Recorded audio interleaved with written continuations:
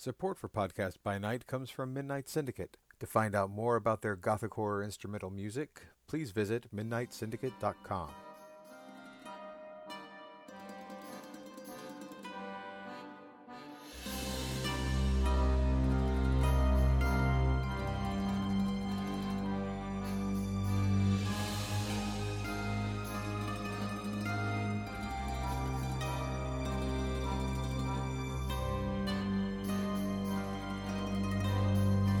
And welcome back, everybody, to Podcast by Night, the wonderful podcast that brings you the mysterious world of darkness. And this time we are going through, as always, Vampire the Masquerade. Yay! Yay! How you doing, Jen? I'm doing all right. How are you, John? I am fine. Actually, I'm better than fine. We just had our game last night, and boy, Yes, we did. that was a doozy. That was a doozy. Oh, yes. You had a underling who managed to make me angry, and I got to storm off in a huff. It was amazing. Oh my gosh, yeah, the drama never stops at a Vampire the Masquerade LARP, which the drama. Which is exactly why we're doing this podcast. So that you too can get in on this drama. It's like Melrose Place with fangs and a lot less explosions. Or no, maybe just as many explosions and a lot less sleeping with each other. That's true, even though that does also sometimes happen. But remember, no sexy times. No, it's all about sexy time. Sorry, I couldn't help myself. Oh, that was a terrible segue. It's a terrible segue. That's right. This time we're going to be discussing Vampiric Society, or sects. That's SECTS. Yes. Jen, I remember you said you had the definition for that. Why don't you tell everybody what that is? Yes. So, according to the Merriam-Webster dictionary, a sect is a group of people with somewhat different religious beliefs, typically regarded as heretical, from those of a larger group to which they belong. Now, amongst vampires, they aren't particularly religious in the grand scheme of things, but Vampiric Society is a larger group, and within that larger group, there are smaller groups that have coalesced together around particular beliefs, and they very much often do not agree with other vampires who coalesce together to create other beliefs. That's right. Remember, everybody, where you used to be human once, so you do have the culture you came from, circumstances surrounding your unlife, whatever your embrace may be. There are certain clans that have prejudices that you either can overcome or completely ignore. Exactly. And being formerly human, you still kind of think with a little bit of a human brain. Humans are, by our nature, social creatures. We create societies, and vampires are social creatures as well. They kind of have to be when they feed off of humans. If humans are social creatures, they have to be social creatures too, because that's what they're dealing with all the time.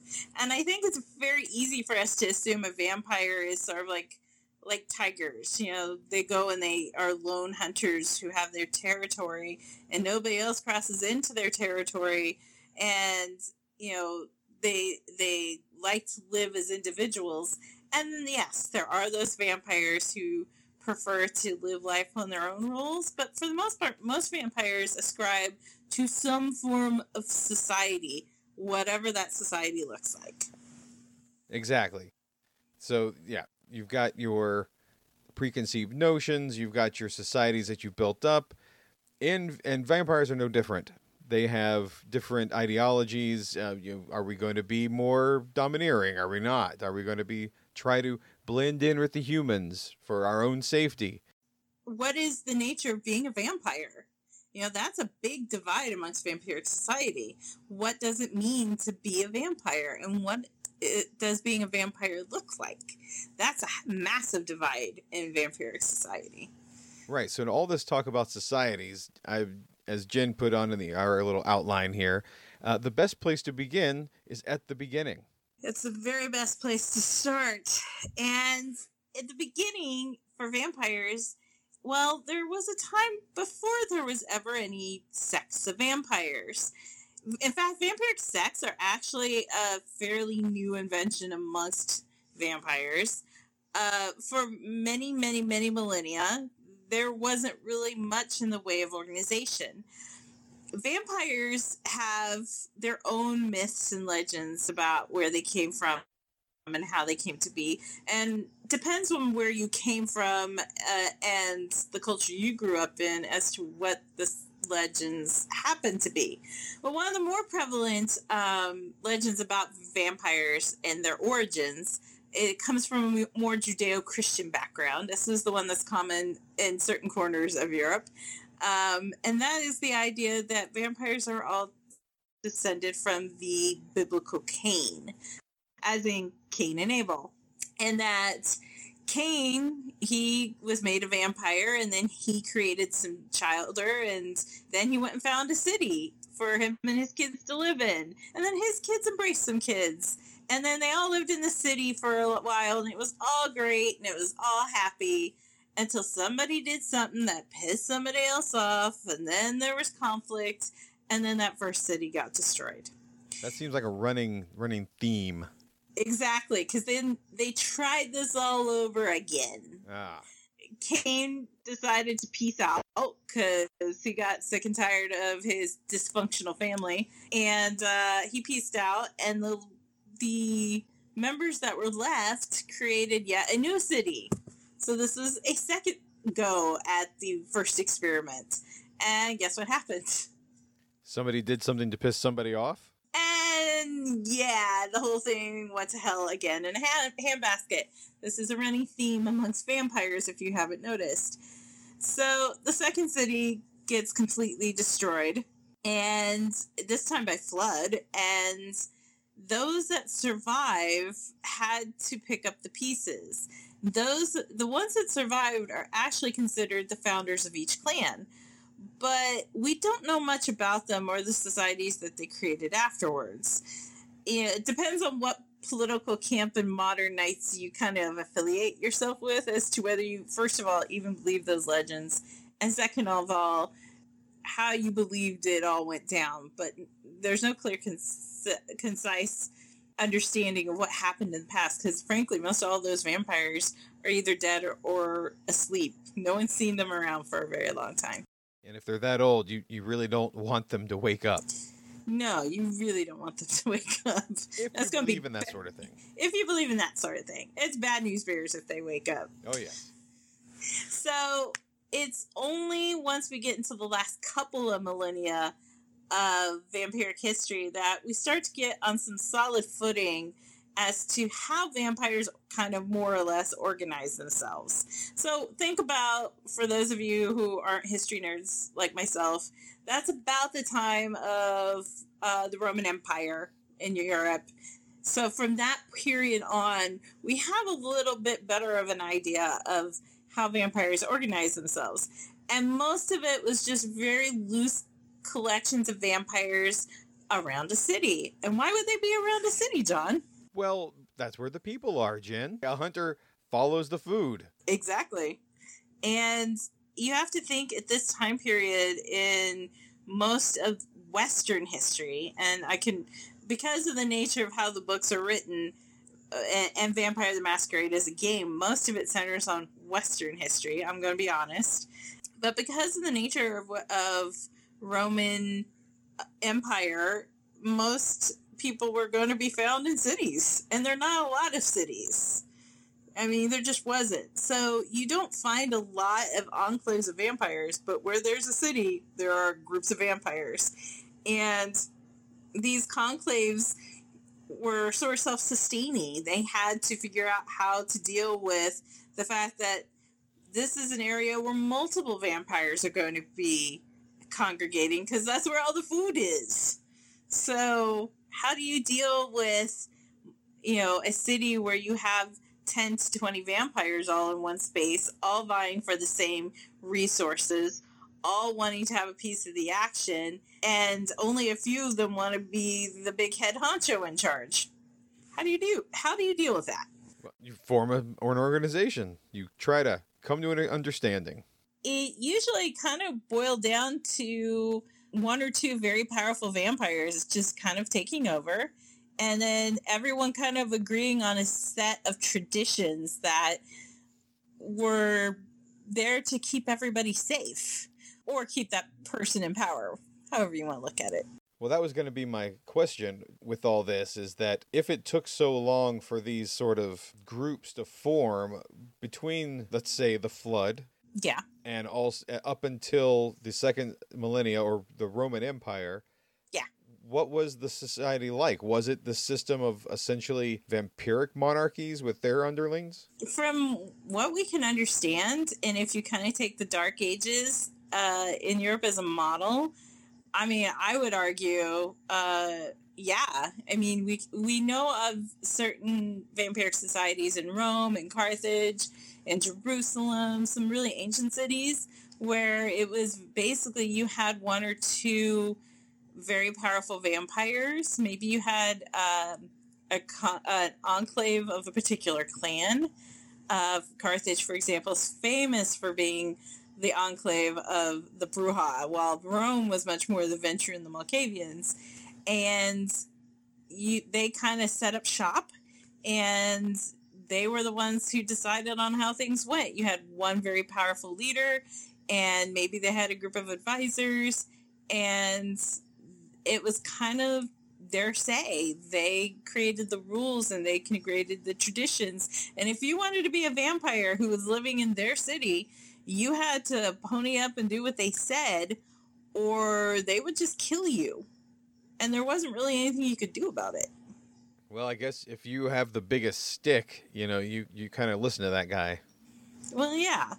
And this pretty much is the norm we see as we go through the Dark Ages and the Middle Ages, is that the powerful vampires can lay claim to an area. Less powerful vampires end up being pulled to those areas because there's resources there, but then they have to kind of kowtow to the more powerful vampire who is in that area, because if they don't, then they're not allowed to stay. Well, I guess that makes sense, especially if you don't have anything else better at the time. Well, exactly. And you have to remember, too, at this time, human population's kind of ebbing and flowing, and there's a lot of shifts. In the last 2 millennia, I mean, few people, I think, realize the level of shifting and changing that has gone on with human populaces. And vampires are very susceptible to that, because that's your food source. So, when you had a Roman Empire and you had the growth of cities, things were great, and you could have more vampires, and everybody could just figure out how to run their stuff however they wanted.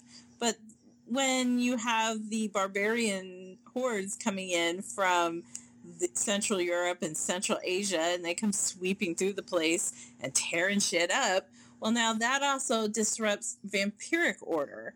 And then once society hits a lull and the cities start to decrease, now vampiric society also has to shift for that. And so this brings even more of a consolidation of power into the hands of a few, because they're the ones who are able to keep things in line when all the rest of the world is going to hell in a handbasket. And you see that very much in the Dark Ages. This is when we start getting into the idea of the city-state amongst vampires, of the vampiric lord or a vampiric prince, someone who is controlling a singular region. Often it was a region, because you got to remember, this is not a time period when you had these huge mega cities like we have right now. It is, a city may only be 30,000 people, and that's not enough to feed multiple vampires. But you may have someone who controls an entire region, maybe even an area as big as a modern nation state.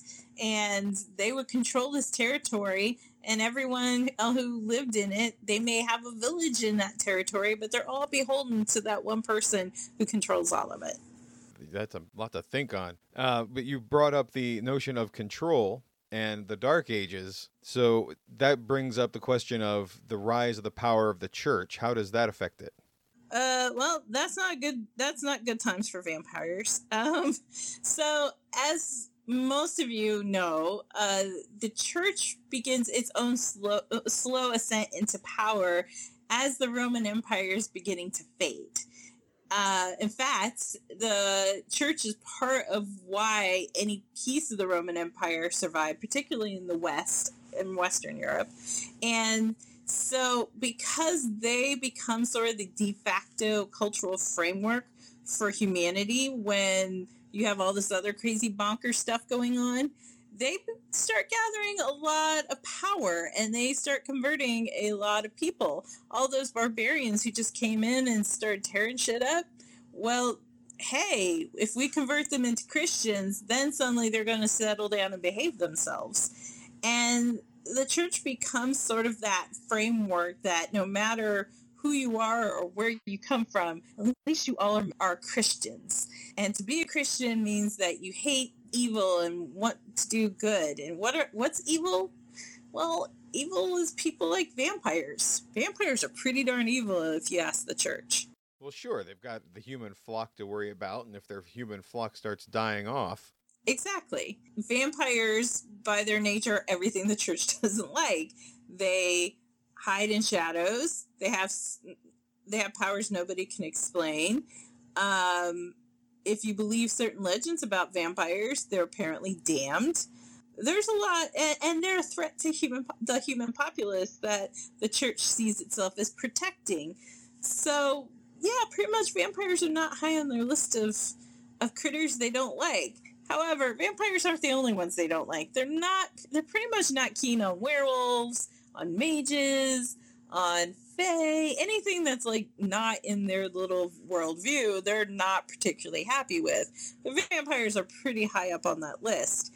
And the more power that the church has in human society, the more of a threat they start posing to vampires. And this is where we start hitting the Inquisition.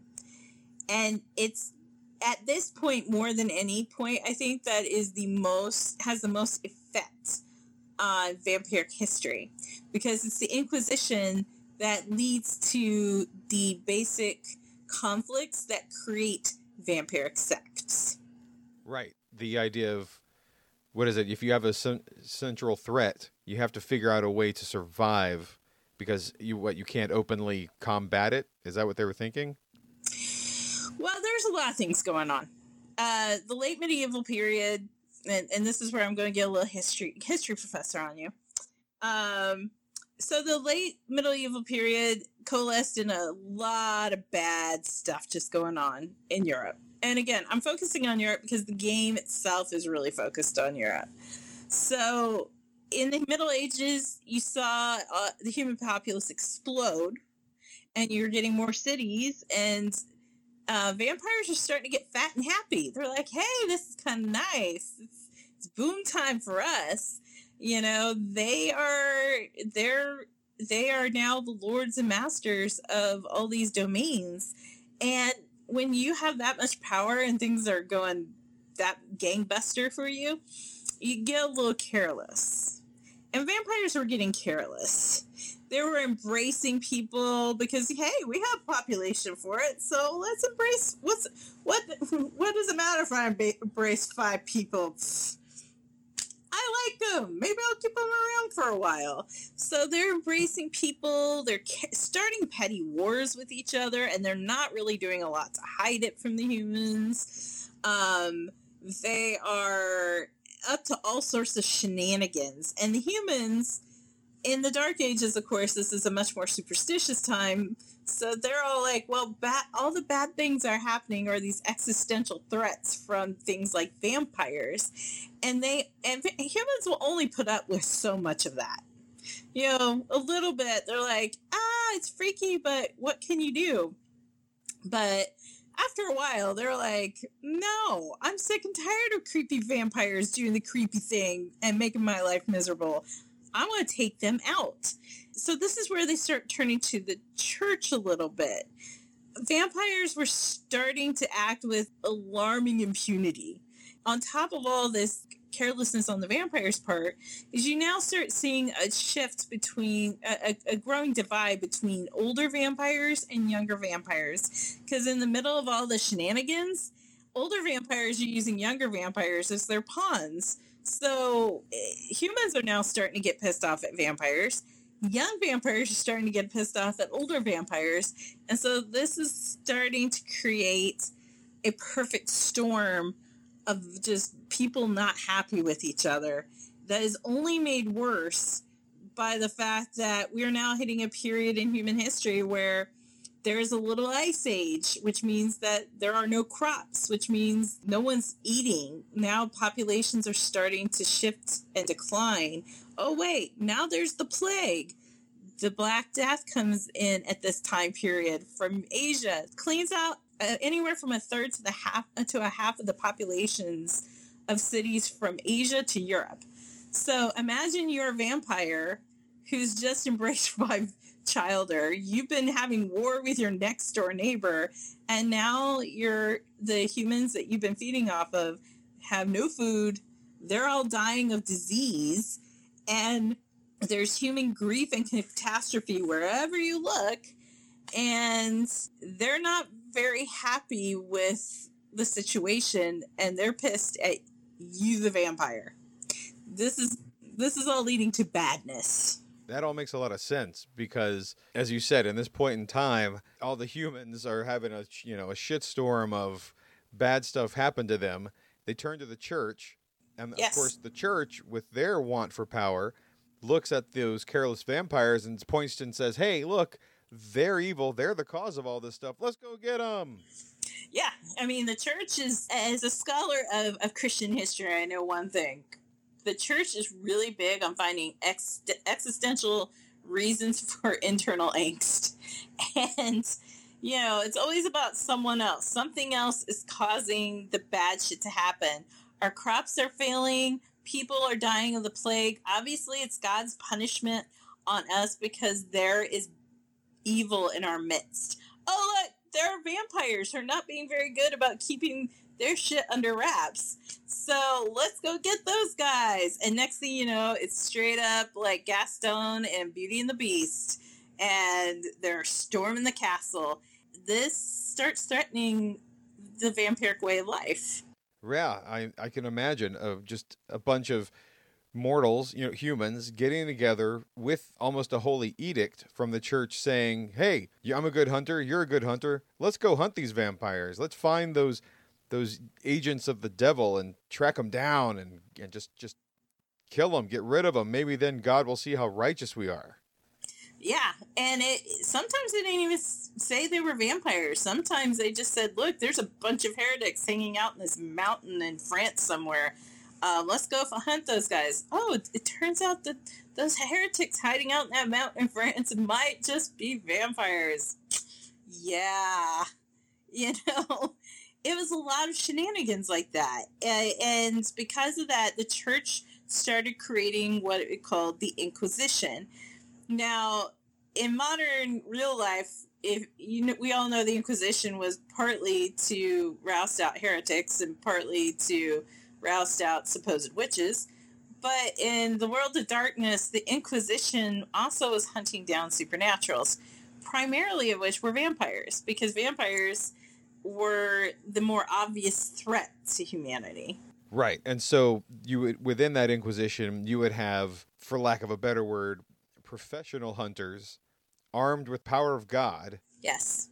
And they would take their faith and everything they've learned and go track them down. They would find their havens, their place of rest. And even with bumbling amateur hunters, they were a big threat.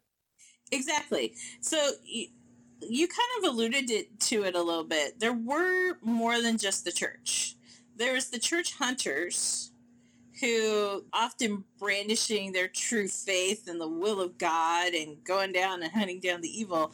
There's also just plain old mortal hunters. They weren't necessarily associated with the church. Often they were just people who were sick and tired. They were just sick and tired of all the mess. They're sick and tired of the monsters. They're sick and tired of the threats. And they went and took matters into their own hands. And so those were the type who usually were like, I've heard all the legends and the stories and the fairy tales, and I'm going to go hunt these guys down. And the church was a little bit more organized. They had their own hunters who, often these were holy men, some women, and they quickly became very organized, and in becoming organized, they became very mobile and very threatening. And so for the vampires, now they had to deal with the fact that there are now humans who are openly not only defying them, they're hunting them down and they're coming to get them. Right. So when you've got, as you said before, the elders thinking that they can just throw their young vampires, these neonates, at the angry mob and think that that'll satisfy them, what happens? Do the neonates turn around and start pointing to the humans and saying, hey, look, no, there's the evil. He's even bigger than me. I am. Well, I mean, this creates a certain sense of chaos amongst vampiric society. You're right. The older vampires are like, well, this is bad. Well, how about I throw my 5 newly embraced vampires who don't know no better? How about I throw them at the hunters and hope that appeases them, or at least distracts them long enough for me to peace out and get out of the situation. Right, but what happens when that neonate is tired of being cannon fodder? Exactly. The neonates are like, hey, wait a minute, what? Why are we the ones who are getting hunted down? So this is creating a lot of conflict between the elders and the neonates, and the neonates start banding together and scheming with each other to try and get these elders removed. Because first of all, the elders have all the power. The elders are the ones who've been bossing them around, and now they're using them as cannon fodder. Bunk that noise, they're out. And so they start banding together and uprising against the elders who have all the power. This kind of makes an already bad situation worse, because now not only do you have hunters looking for you, but your own vampire children are also rising up against you, and sometimes they're turning the hunters onto the elders and vice versa. And if they're not doing that, then they're the ones hunting you. It's all Wild West hunky dory cray cray. Right, and this leads to what becomes known as the First Anarch Revolt. Exactly. So the First Anarch Revolt is the term that they give to this period, because you have these young vampires who are basically throwing off the traditions of vampiric society, what little they were at the time, and they said, we do not have to listen to you. We are going to create a society where everybody's equal, and we're not going to be your cannon fodder. That the idea of respect for your elder and fealty to your elder and the strict adherence to the traditions of your bloodline that had gone on for time out of mind for most of these vampires, right out the window. It's almost like the summer of love for the younglings. Never trust anybody over 30 years old as a vampire. Yes, the Anarchs were slightly more violent hippies. Yeah, there you go. Slightly more violent. I think there's a little less drugs and free love involved too. It was definitely, I mean, in a lot of ways, I think like the 60s is kind of sort of, it's not a great analogy, but there is a lot of analogy you can find in there where there is this conflict between the older generation and the newer generation, and the two sides not agreeing. Yeah, that was very much the Anarch Revolt. And this is all happening in the midst of the Inquisition hunting all of them. And the Anarchs, because the Inquisition's hunting them, because it is so dangerous, and because they aren't as powerful as the Elders, they do begin banding together in these packs, and creating their own family bonds almost. Vampiric society for so long have been built on this sire-child relationship, and with the Elders having control over the neonates. And they're throwing that structure overboard, and they are creating their own families of other vampires who are neonates like them, and bringing them together. And it's almost like, in the 1960s, people were leaving their mom and dad and going and living on the commune. It's kind of a not dissimilar idea of these younger vampires banding together in groups and family units that were not the traditional ones for vampires up to this point. Okay, so you've got all these old elder vampires now have to contend with this.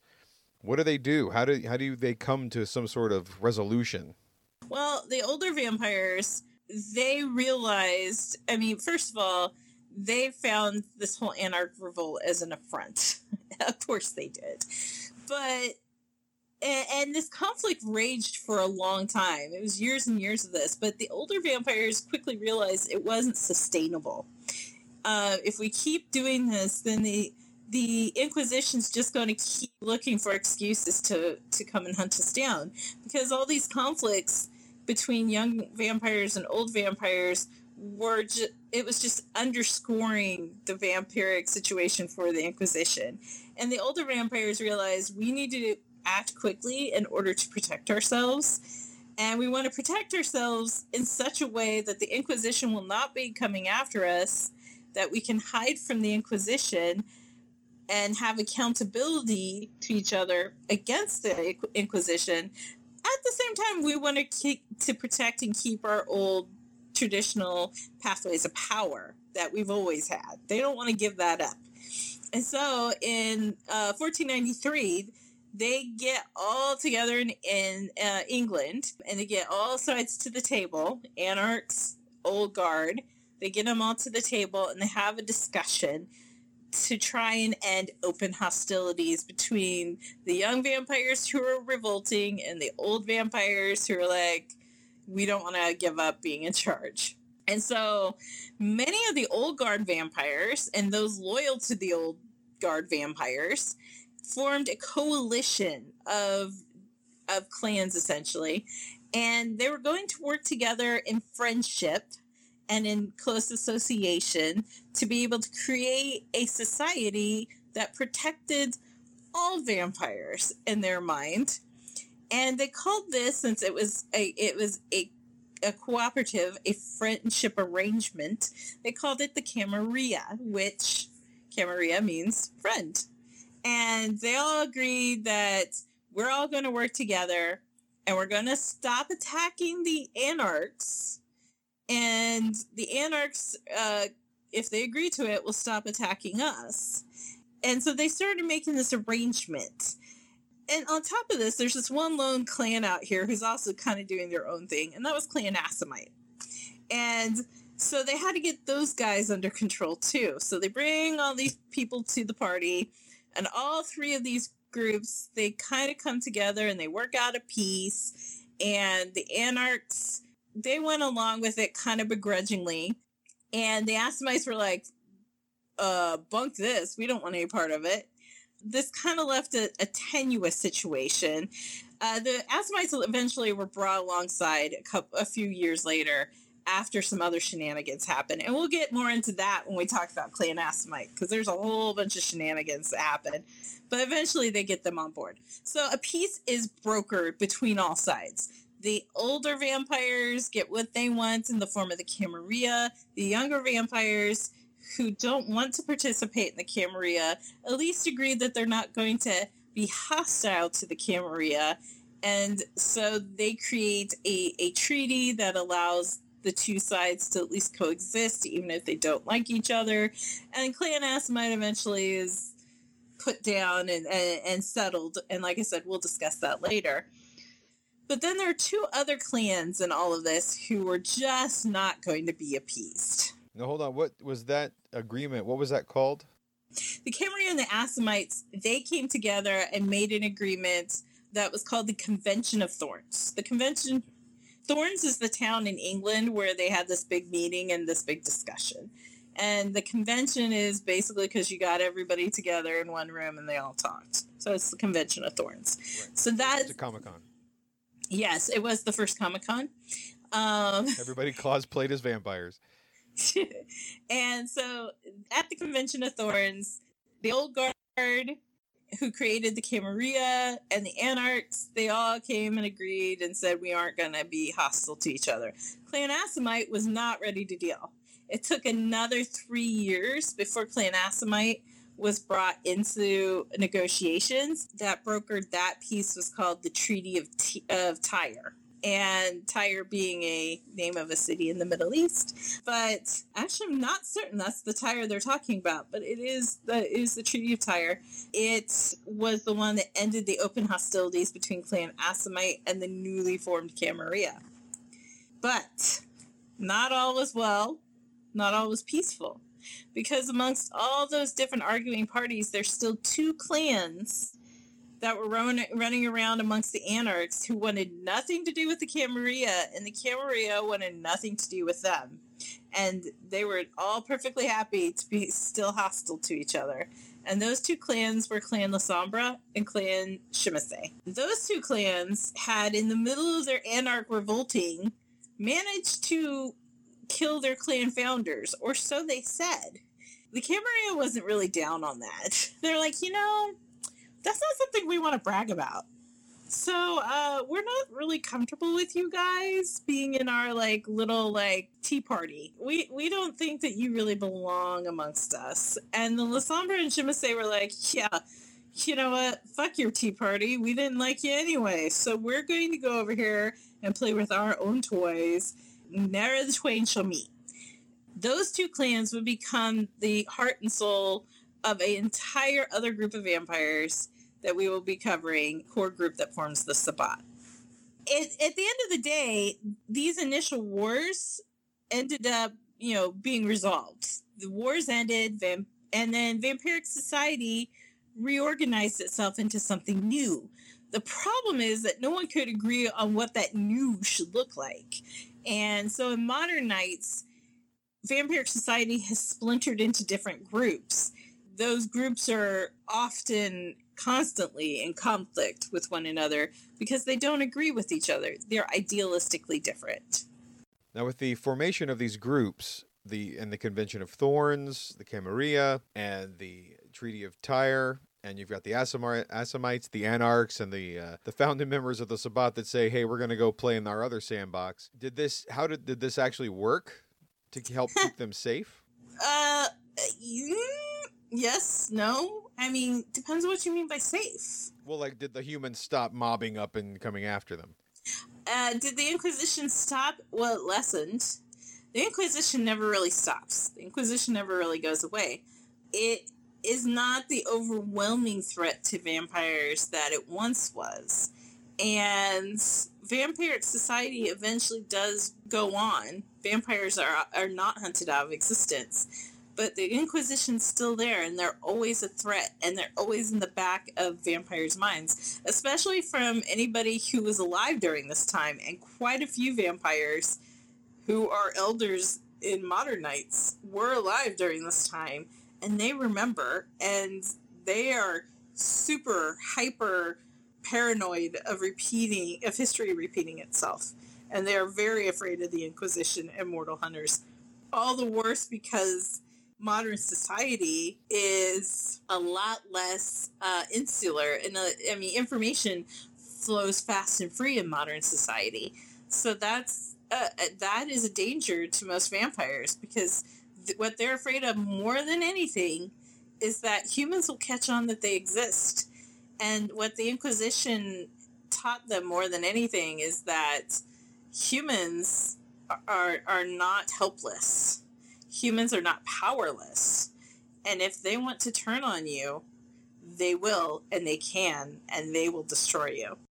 Right. So with the coming of the Modern Knights and the formation of these groups, and the ending of open hostility, that sort of is where we get the idea that these superstitions, these legends sort of faded out of human memory. They forgot about this. They became scary stories to go around a campfire with.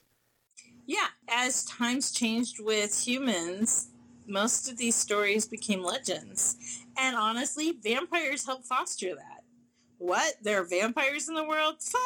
That obviously is just myth and legend. Those are fairy tales. Vampires help foster that because they didn't want humans to believe in them. So the more they could obfuscate their existence and hide it, the better. And humans just stopped believing that vampires were real. I mean, it certainly helped that right on the tail of the Inquisition came the Enlightenment. And, well, it first came the Renaissance with its humanities and its focus on the human rather than the existential as being the center of the universe. And then right after that's the Enlightenment with its scientific revolution. And suddenly we can all explain and reason our way through why the world works the way it does. Human hubris comes to the point that humans believe that through understanding and rationale, they can explain everything in the world. And obviously, vampires can't exist because human reason and rationale has said that they can't exist. Right, and that's just how the vampires like it. Exactly. And of course, we all know vampires helped foster that belief. They're like, yeah, totally. Vampires couldn't exist if humans can't figure out a way for them to exist completely. That's the answer. Vampires know better now. So with that brings us into the modern knights, as you've said. Yes. And so in the modern knights, we really are looking at three main groups of vampires, of vampiric society. Sects. That would be the Camarilla, the Sabbat, and the Anarchs. And they still exist. The oldest of these groups is the Camarilla. And not only are they the oldest, they're the most influential. And the Camarilla, like we said, was formed out of mostly the elders all getting together and saying, if we don't band together, then we're all going to fall as individuals. And so they spoke up for each of their clans and said, my clan's willing to step into this relationship if your clan's willing to step into this relationship. And maybe we can get that clan in on the relationship. And so the Camarilla is made up of 8 of the 13 known clans of vampires. And which by itself means that it's fairly powerful. Most vampires actually will be a part of the Camarilla.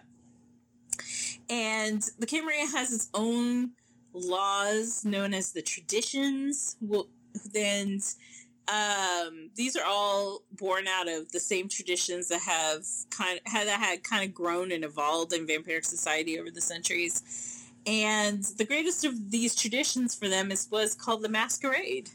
In fact, that's where the name Vampire the Masquerade comes from. It's the fact that the masquerade is what vampires have to live with every night. It is hiding who you are as a monster from the rest of human society. Because if you don't hide it, they're going to come and hunt you down. And the Camarilla, being as big and as powerful as it is, it has the most influence. It controls vast sectors of human life across cities, across states, across national governments. And it's more or less organized on the old city-state model from the Middle Ages. So pretty much everything that existed from before the Anarch Revolt in terms of vampiric society eventually became the model for what the Camarilla would become. Right. So you've got the elders usually are running the show, then you've got the ones next down under them, and then you've got lackeys under them. Exactly. And the Anarchs are the second oldest group, vampiric organization. But even though they're the second oldest group, they're actually the least organized of all the groups. The Anarchs are born out of those people who rejected the power structure of the elders, the power structure the Camarilla embraced. And they did not believe in the strict adherence to the laws and the traditions of the Camarilla. I mean, that's the stuff they just rebelled against. So they believe in a dream of equality amongst vampires, a utopian vampiric society where everyone can live their life and, do it the way they want without the heavy hand of an elder prince telling them what to do. It is kind of a little bit of a pipe dream, but it's a pipe dream that has a lot of followers. It's sort of the hippie pipe dream on paper, it sounds great. but in practice, it hasn't worked out nearly as well. But there are many anarchs out there. They're just people who do not want to live in the Camarilla system. They don't want to necessarily be hunted down, but they also just don't want to have to live under somebody else's rule. Now, do they follow something like the Masquerade as well? They do. And I think for the same reason the Camarilla does, because they don't want to be hunted down. But they aren't subject to Camarilla law the same way that a neonative Clan Ventrue would be. Because they live outside the Camarilla, they don't have status in the Camarilla, they don't respect Camarilla titles. And the Camarilla doesn't have to respect any of their titles. They're kind of outside of the mainstream Camarilla law. But that being said, there are certain protections anarchs have. Because of the Convention of Thorns and the Treaty of Tyr, there is a non-aggression pact between the anarchs and the Camarilla. The Camarilla is not going to go out and start killing off anarchs if they're in a city, as long as they're not in the Camarilla-held territories. If they behave themselves, if they don't break any of the Camarilla laws, if they're not jerk faces, if they just behave themselves, the Camarilla often will just leave anarchs alone. And anarchs will just do their thing without trying to piss off the Camarilla. The problems come when one or more of those parties doesn't live up to their side of the bargain, and then you start getting conflicts between the anarchs and the Camarilla. Yeah, that makes sense. I mean, somebody else wants to come mess with your city, and you're like, no, man, this is my city. This is my town. Yeah, like, who the hell are you? And, why are you stepping up in here? Yeah, elder, I don't care. How old? Whatevs. Yeah, usually an elder will take a dim view of a neonate who comes in, like, pissing on the carpet. They're just not really happy with that. And that tends to make many an elder just kind of turn a blind eye to that Convention of Thorns and go, I bet you I can find a loophole in Camarilla law for me to rub out that little pissant anarch right there. It happens. It does happen. So now the third group cannot be confused with the anarchs, though. Amongst the Camarilla, sometimes there's some conflagration between the two. They tend to like to mix the two of them up. The Sabbat is not the anarchs, and the anarchs are not the Sabbat. They are very, very, very different entities. On the surface, people may see them as being the same, but they are completely and totally different. The Sabbat is actually the youngest of the vampiric groups, and in many ways, they're probably the most dangerous of the three. They are formed out of Clan Lasombra and Clan Shimase, the two clans who didn't agree to any of this, to any of the terms, either the Convention of Thorns or the Treaty of Tyr, and the Camarilla didn't want them anyway. They are actively outside of both the Anarchs and the Camarilla, and they gathered all of those other vampires who didn't want to be held subject to the Convention of Thorns either. So a lot of anarchs who didn't want to agree to the Convention of Thorns simply just joined with the Lasombra and Shimase to create this whole other sect known as the Sabbat.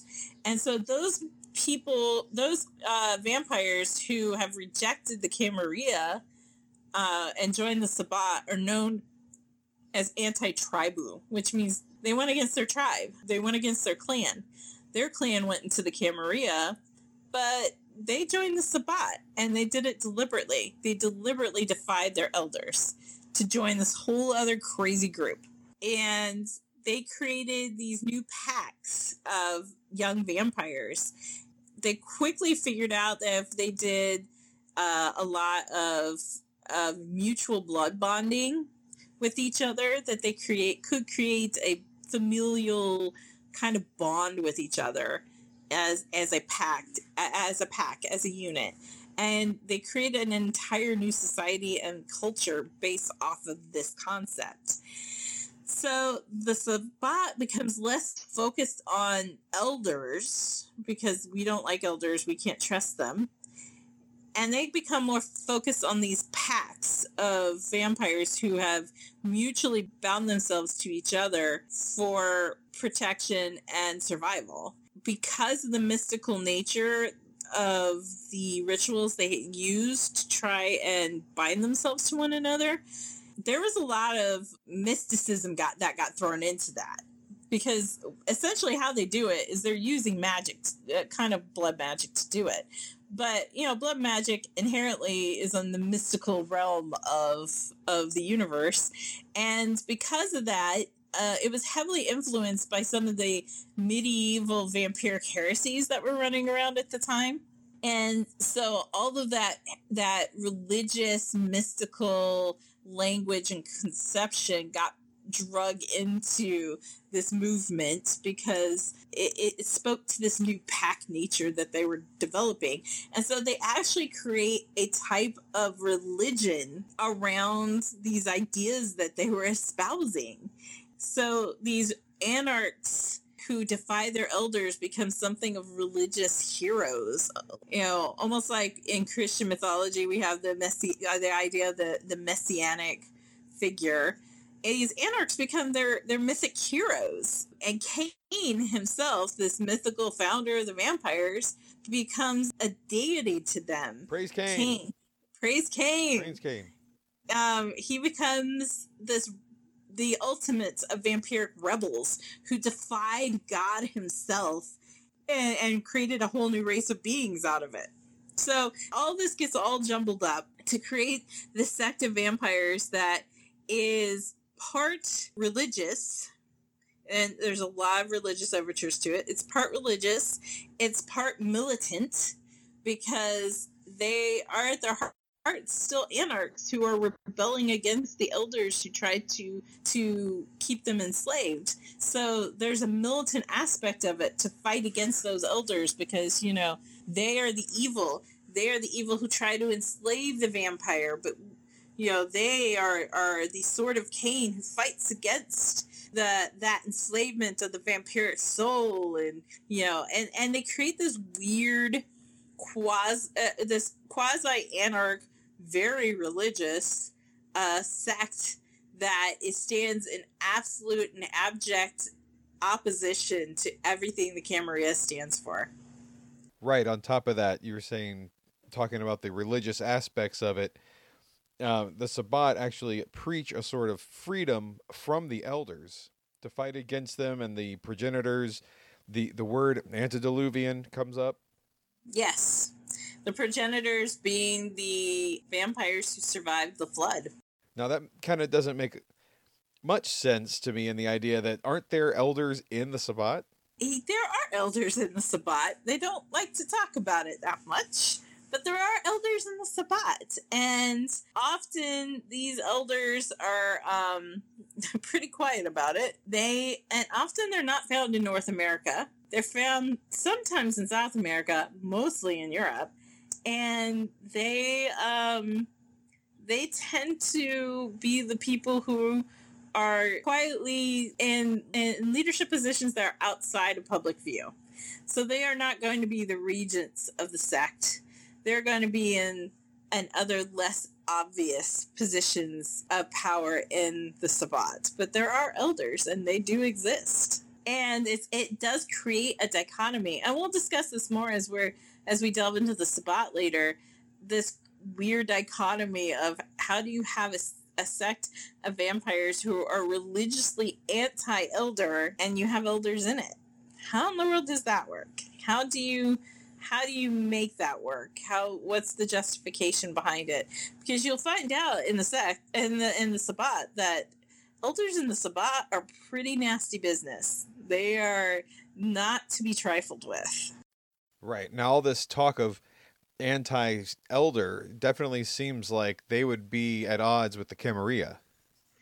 Yes. The Sabbat is absolutely at odds with the Camarilla. And in fact, almost since the Sabbat's inception, they have been actively fighting against the Camarilla. And the Camarilla and Sabbat have had many, many, many, many, many wars over the centuries. In the last 50 years, they've had an extended series of wars ranging from Europe to South America to Central America to the East Coast of the United States. And the Sabbat has sometimes been triumphant. In the last 50 years or so, they've kind of been on the not so triumphant end of that situation. They've been taking a lot of hits, and the Camarilla has really been dominating them in a big way. Now, these are the three main groups we were discussing in Vampire the Masquerade. Are there any other groups or sects out there? Sects. Yeah, actually, those are the, like you said, those are the three biggies. But there are other groups and organizations out there that are kind of smaller or not as organized that vampires often can choose to be a part of. I think the biggest one that is outside of those three that most people will recognize right off the bat is the Independent Alliance between Clan Giovanni and the followers of Set. So there were a few clans who, when the Camarilla and the Anarchs made their big pact, there were a couple clans that just didn't want to be involved. And it wasn't because they had anything against the Camarilla, particularly. They just didn't want to go play ball with them. They wanted to sit on the bench and read a book. You know, the Camarilla's playing in their sandbox, and the Sabbat's playing in their sandbox, and they're like, you know, that's nice. I'm going to sit here and read a book. It's not their circus, not their monkeys. They're just, they're doing their own thing. They're doing their own thing, and they're just not interested in the same games that the Camarilla and the Sabbat are playing.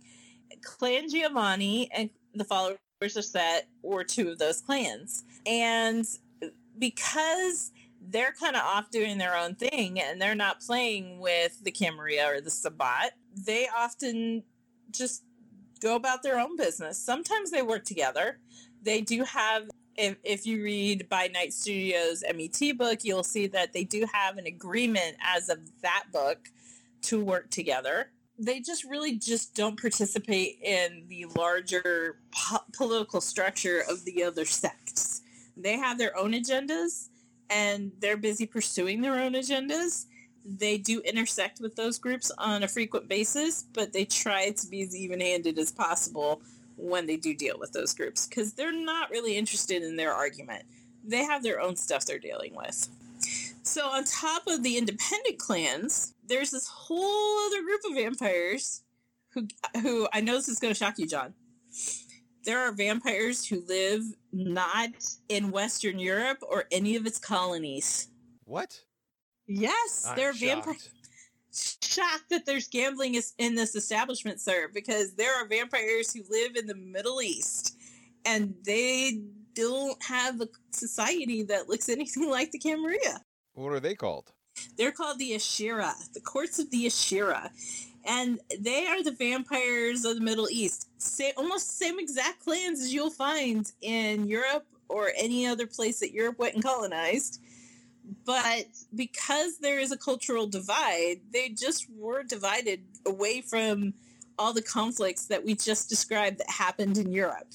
So they have a whole other culture and a whole other society that only come recently into heavy contact with the Camarilla.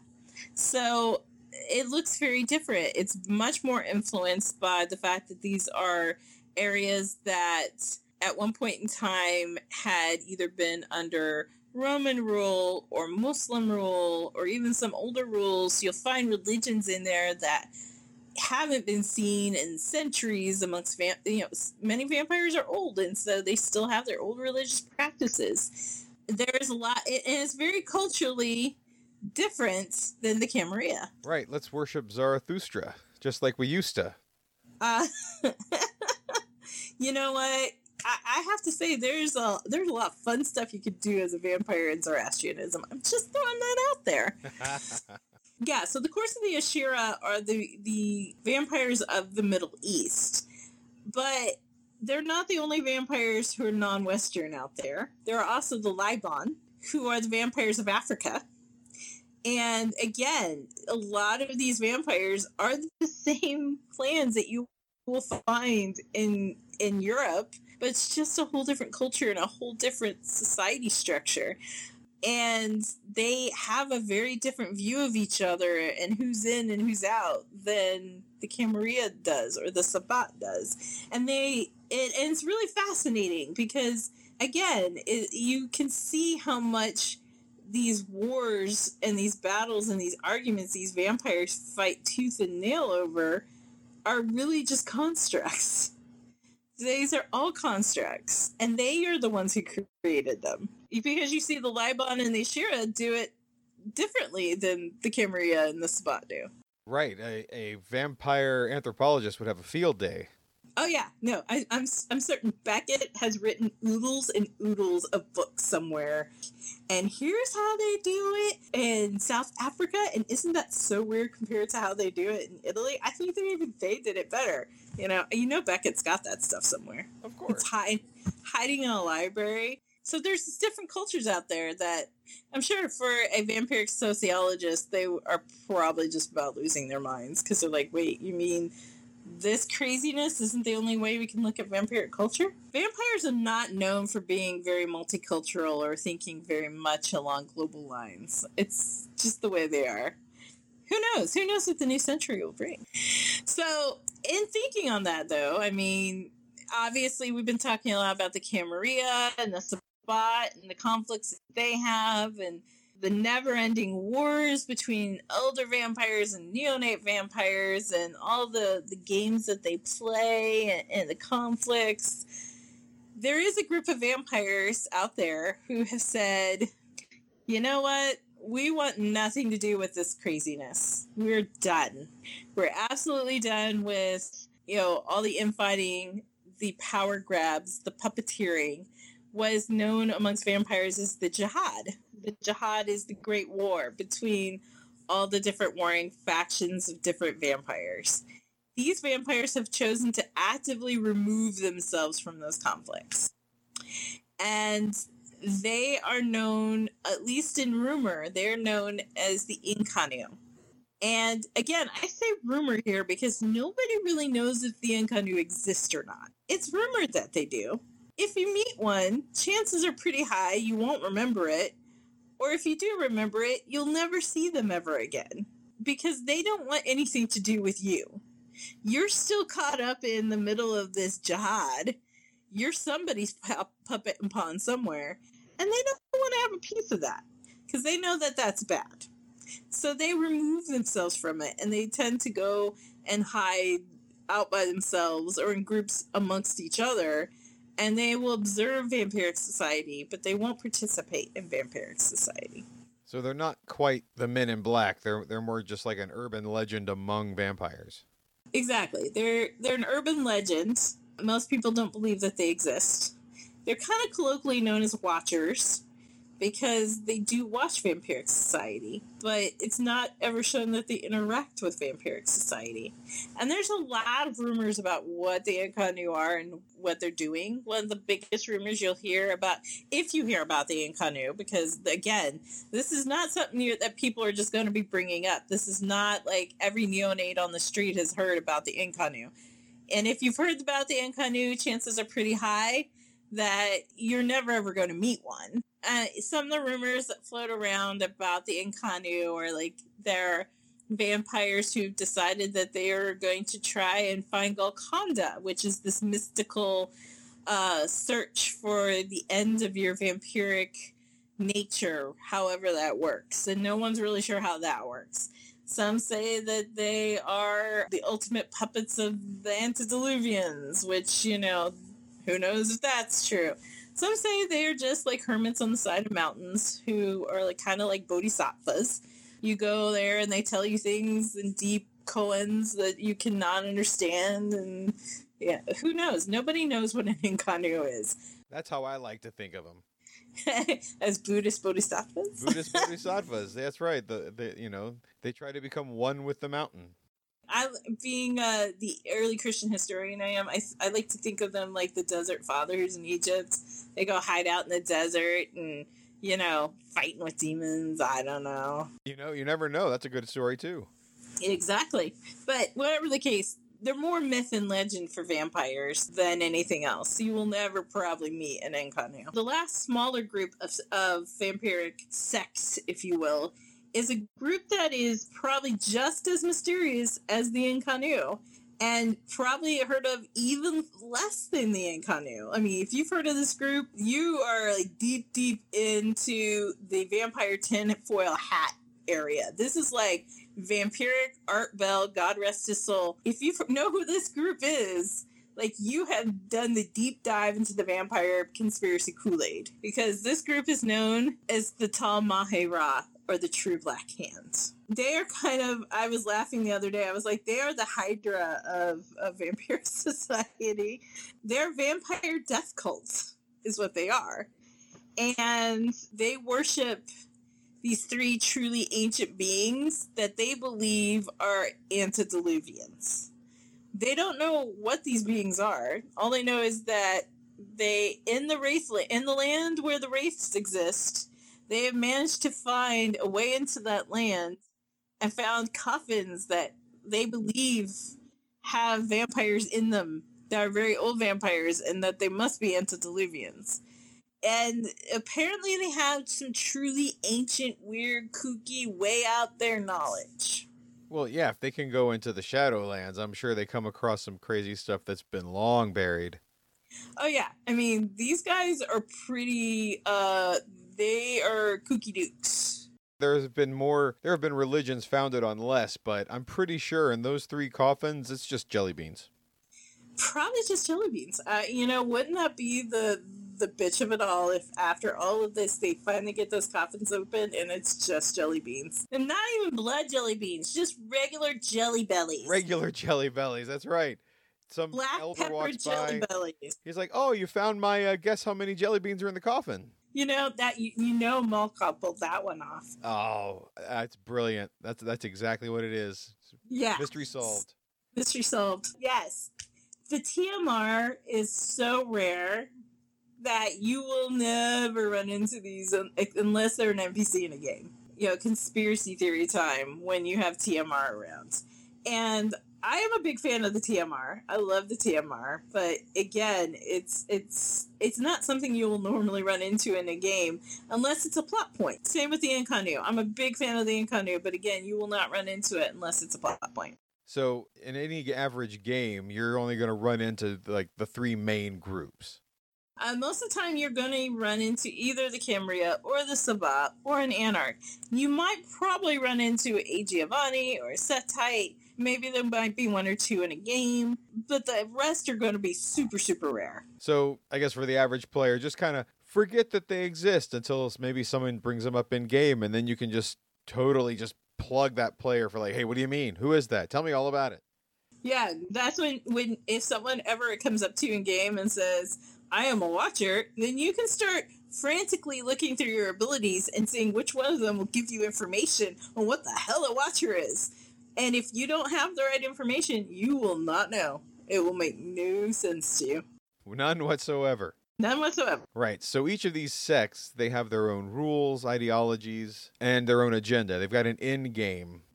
Exactly. And each one of them has their own particular goals. The Camaria's end game, pretty much control everything and make sure that the world is safe for the elders and all their minions, and they can do whatever they want.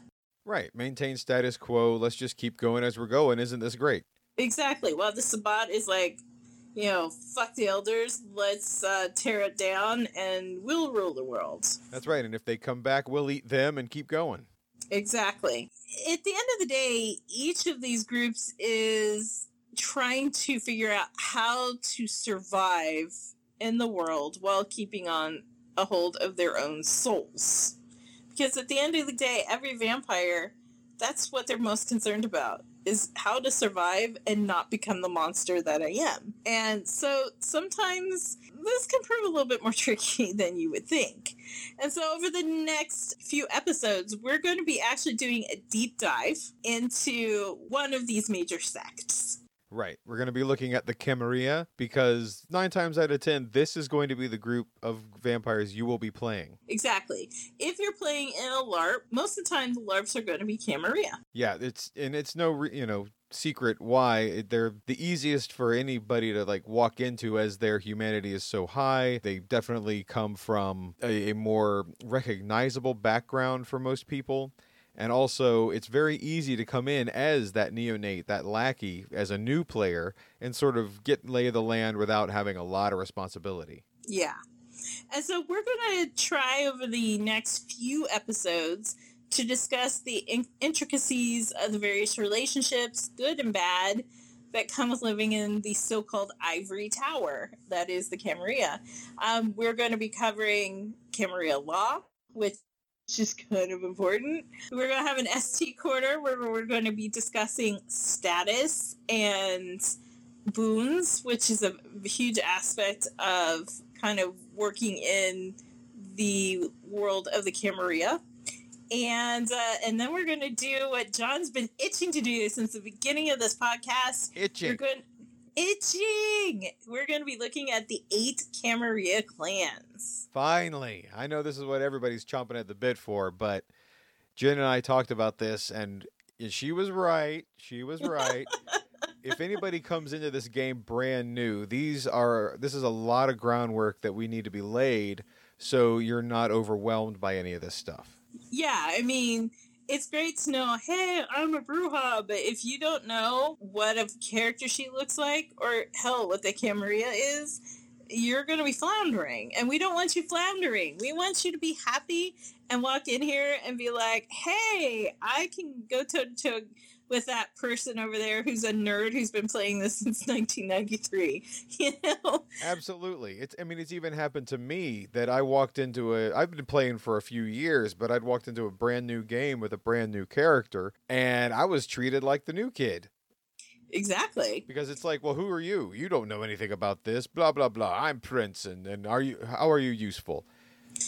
I never did that to you when I was Prince. No. It was never anybody that you may know. It was with another group, a whole other troop of players that will remain nameless. Well, and that does happen. The whole point of this podcast for the two of us is this is to inform the new player. It's also to kind of refresh the old player. And so we wanted to kind of lay all this groundwork before we even got into these deep dives. So now we're going to be looking at the Camarilla, which, again, one of the most powerful sects.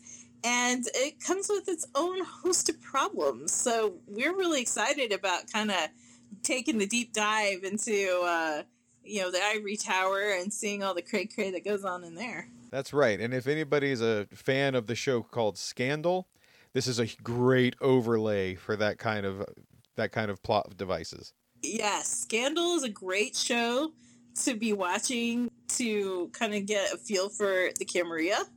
I also like to throw around Game of Thrones a lot, not just because I love it, but because the heavy politics that goes on in it and a lot of the structure is analogous to the Camarilla. Things like, you have the king and the hand of the king and all the plotting that goes on behind the scenes, and so all the shenanigans, not the blood and the boobs, but the shenanigans that go on in Game of Thrones.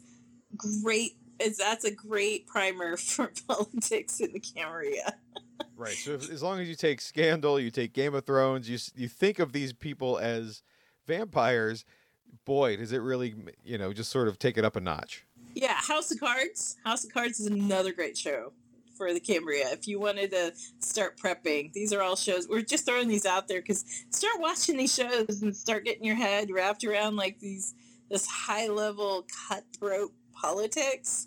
Yeah, welcome to the Camarilla. But don't worry, if you're a little bit more action-minded, there's still plenty of that. You've got, the law keepers, the assassins. There's something for everybody, let me tell you. Exactly. So we hope that as we go through the Camarilla, you'll get to know it a little bit better.